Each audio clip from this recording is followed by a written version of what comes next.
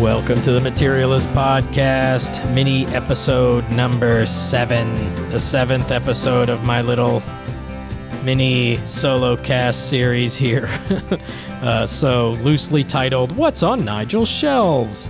So if this is the first time you've caught an episode from this series, basically what I'm doing is examining some of the pots that we have in our pottery collection. My wife Cheyenne and I are ceramic artists, and we have a big collection of modern art ceramics, and we have them on display shelves and throughout our house. And so I thought, being that we're staying at home, COVID-19 situation, this is a great opportunity to start speaking to some of these makers about the work that they're making and kind of try to delve a little bit deeper into their motivations for being makers. So for this episode, it's a little bit different. I didn't have the opportunity this week to interview a new maker, so I'm actually going to be broadcasting a recorded interview that we did back on episode 3 of the full-length Materialist Podcast. Episode 3 was titled The Handmade Tale, and it's basically looking at ceramics, prehistoric, historic. If you're interested, go back and listen to episode 3, but this interview is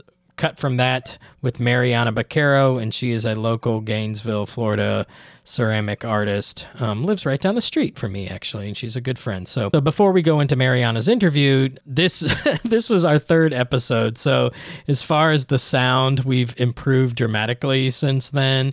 And so the audio isn't fantastic. Becky is speaking from across the interwebs from Tampa, and I basically just set a microphone in front of the computer speaker. So I tried to rework it, did some re-editing, so I hope it sounds better than it did originally, but that's the situation. So it's still a fantastic interview and very applicable, as I have a bunch of Mariana's work on my pottery shelf, so it still fits the theme.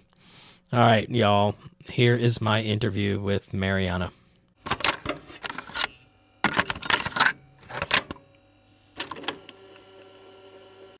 I'm Mariana Baquero. I am a ceramic artist, and I work currently as a teacher at a community studio on the University of Florida campus. And you are a recent graduate from the University of Florida ceramics program as well. Not so right? recent anymore. It's been 3 years. Has it really? Yeah, time flies. We're old people. I know. So welcome, Mariana, to the Materialist Podcast. Thank you. We are excited to have another maker. So Becky, again, like I had mentioned, Becky is speaking from the nether region of the interwebs. And so I'm going to move the microphone closer to the computer.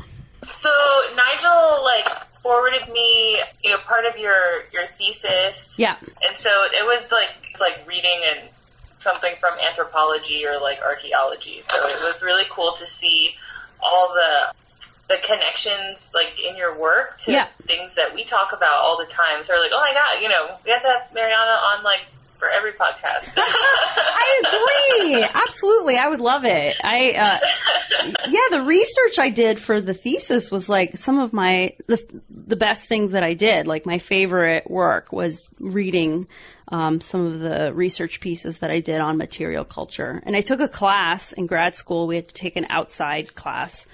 And my class was on material culture, and it was in the anthropology department, and it was super fascinating because I am a maker. I make these things, and to read about people's ideas about things and how they interact and how they're important in society, that was eye-opening. Taking this class on material culture and doing these readings about objects and their importance in creating identity and the way they interact in social rituals with people and how important objects are, that it really gave me this sense that what I was making was important, right?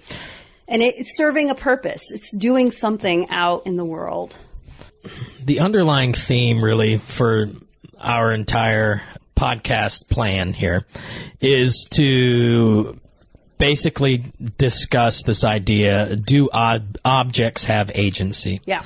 Can they sort of dictate the world around them? Absolutely. Yeah. I mean, my objects in particular, one of my strongest experiences as a maker was the first time I sold something, right? So I got into this show in Chicago, in this gallery in Chicago, and I sent my cups. It was 2 sets of cups. I sent them out there, all my little cups, all the way to Chicago where it was cold by themselves.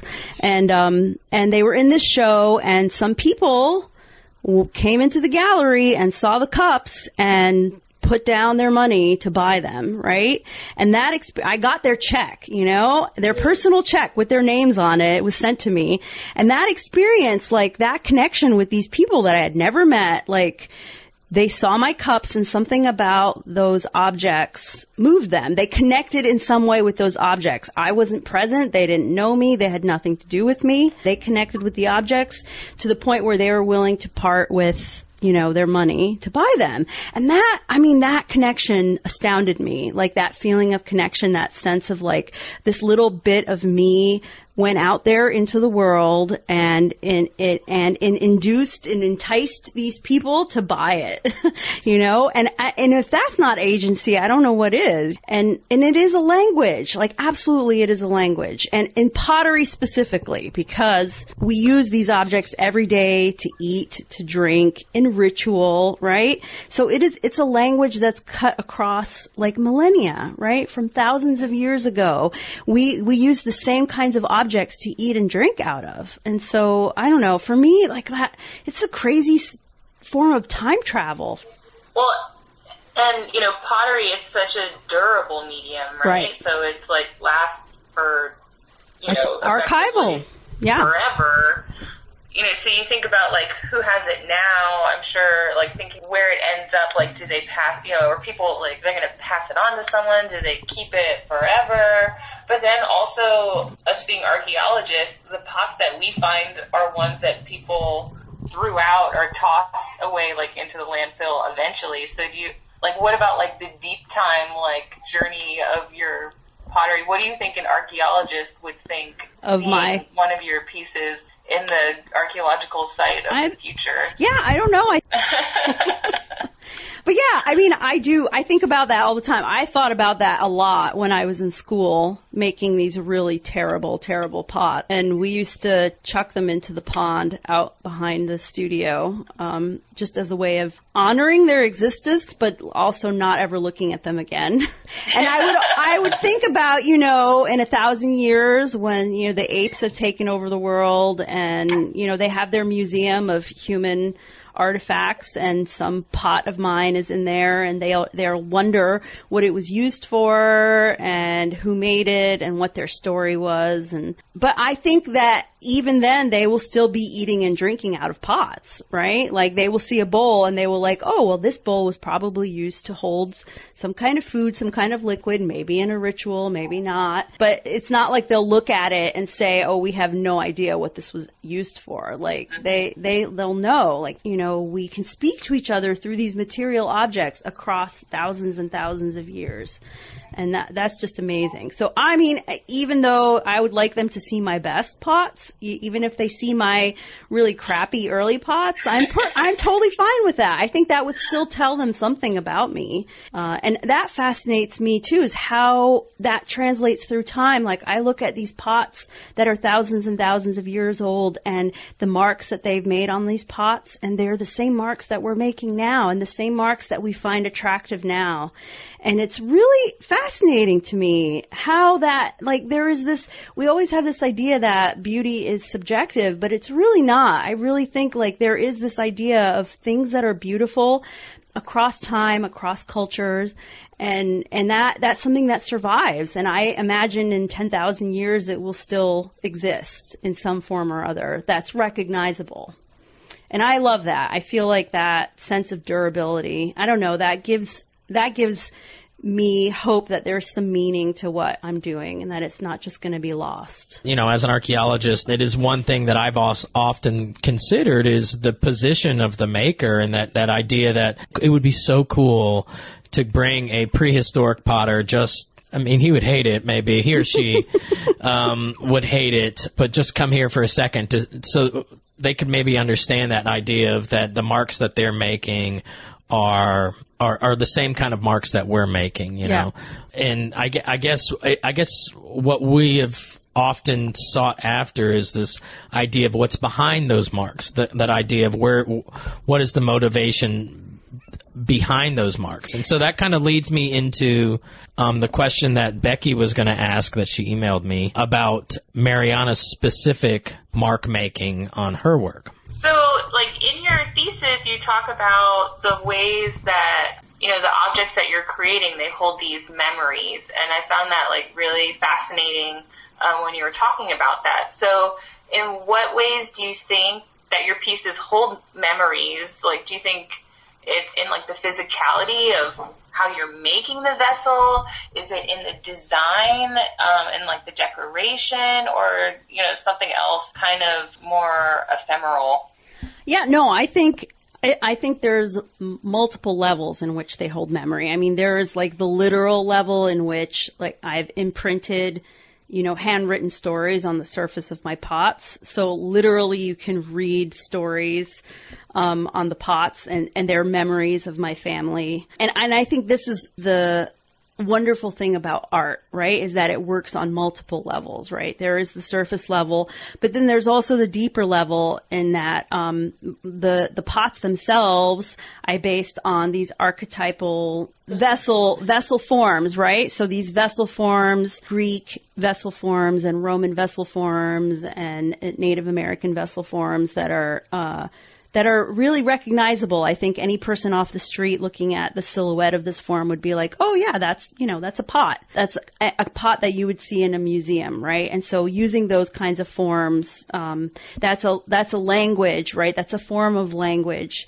to transmit information to someone that, right, we're talking about vessels. So on that level also, it's transmitting meaning and information. But then also on the level of where I used my hands to form these objects. And so there's the marks of the maker. And so there's that kind of memory too. So I think it works on many, many levels. I think that's something that's unique to clay, that it can record that kind of information. So do you think it's possible for archaeologists to get to any of those levels of meaning that you had in your brain when you were making that pot?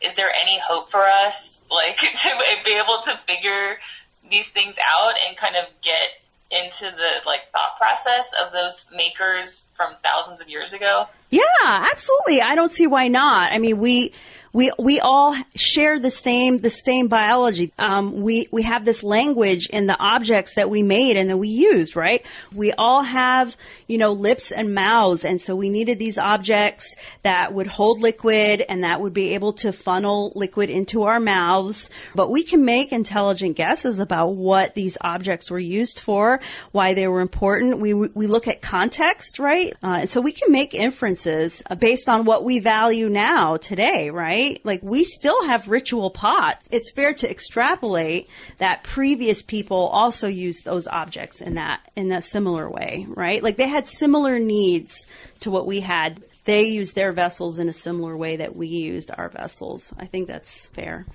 No, yeah, I think it's absolutely fair. And I think that kind of perspective is something that is, lacking maybe it isn't lacking in archaeology, but it's sometimes the focus is on the object itself, and bringing the anthropology back into archaeology is something that I think is really important. You don't want to make too many assumptions. It's a science, and I get that you don't want to. I mean, in art, we're telling stories, right? Yeah. And so we can make assumptions. And in science, you want to be careful about the assumptions that you're making. But I also think that, there are some extrapolations that are more likely than others, and you can say it that way. You can say it's likely people use this for this reason, and I think it's fair to say we use these objects for these reasons. Maybe these ancient people used these objects for similar reasons. Yeah. And, I think it's also important to point out, though, that our perspective on the world is completely alien to theirs. Different. And so There is, of course, the human perspective, and I think that's completely legitimate, but we come from extremely European-centric perspective and how we've created our society and how we've every aspect. At the heart of it all, though, really is the human interaction with the object itself, and I think you're absolutely right that I think it's safe to make some kind of extrapolation. Yeah, we tell stories, right? Yeah. We're telling ourselves a story of how people lived and used objects and what the objects meant to them. Right. And understanding the limitations of our context, right, of our worldview, doesn't mean that we can't still attempt to understand another context and other worldview. I always think of that when you mentioned, like, if you could interview an ancient potter and bring him in here and ask him, what did you mean by making those marks? And I could just imagine he or she saying, well, there was a seashell and it was pretty and I stuck it in the clay and it looked great, right? And it's not, I don't think it needs to be any more complicated than that. And I think that's a totally legitimate I think in this modern time, like having gone to grad school, in ceramics and having to explain every mark that I ever made on any ceramic pot to have some deep meaning behind it, right? I think it could be just as simple as, I found this tool in my kitchen and it made a really cool mark. And so I used it, and I think an ancient potter is probably, he found some object in his environment and he liked the look of it and he made that mark. And the other people around him said, that looks really great. We like that. Make more of that. And I just don't think it's any more complicated than that. It doesn't need to be more complicated than that. We do tend to overcomplicate things now in this like modern Western perspective. I think we want things to be deeper than they really are. Well, that was excellent. Thank you. Well, that's fantastic. I think that's a safe place to wrap it up. Okay. Thanks, Mariana, for being on The Materialists. Welcome. Thanks, Mariana. Thank you. My pleasure. Hey, listeners. Thank you so much for tuning into this episode, pre-recorded episode. Thanks again to Mariana for her help with our episode way back when on episode 3. Listeners, I encourage y'all to go back and listen to episode 3. It was a good one, talking about ceramics for a full episode. We also talked to a potter out of Tallahassee by the name of Marty Fielding. He's a great potter as well. If you'd like more information on Mariana and her ceramics, you can go to marianabaquero.com. That's Mariana. Last name Baquero, Baquero. MarianaBaquero.com. Thank you so much to my regular co-host of the full-length episodes, Becky O'Sullivan, the Public Archaeology Coordinator at FPAN West Central. And if you'd like more information on FPAN, please go to fpan.us. Thanks, of course, to Have Gun Will Travel for the use of their song. You can check out them at hgwtmusic.com. If you would like to holler at Becky or I, you can go to materialists@gmail.com and just shoot us an email and we'll get it. If you have any questions, just give us a shout. This is probably going to be the second to last episode of the podcast series here, the mini series about what's on Nigel's shelves. So wrapping it up, stay tuned for an upcoming summer full-length episode that's going to be debuting before we take our little summer hiatus. It's a really interesting and very summer-oriented topic, so keep your eyes and ears peeled for that. So check us back at the Materialist Podcast. We'll catch y'all on the flippity-flip.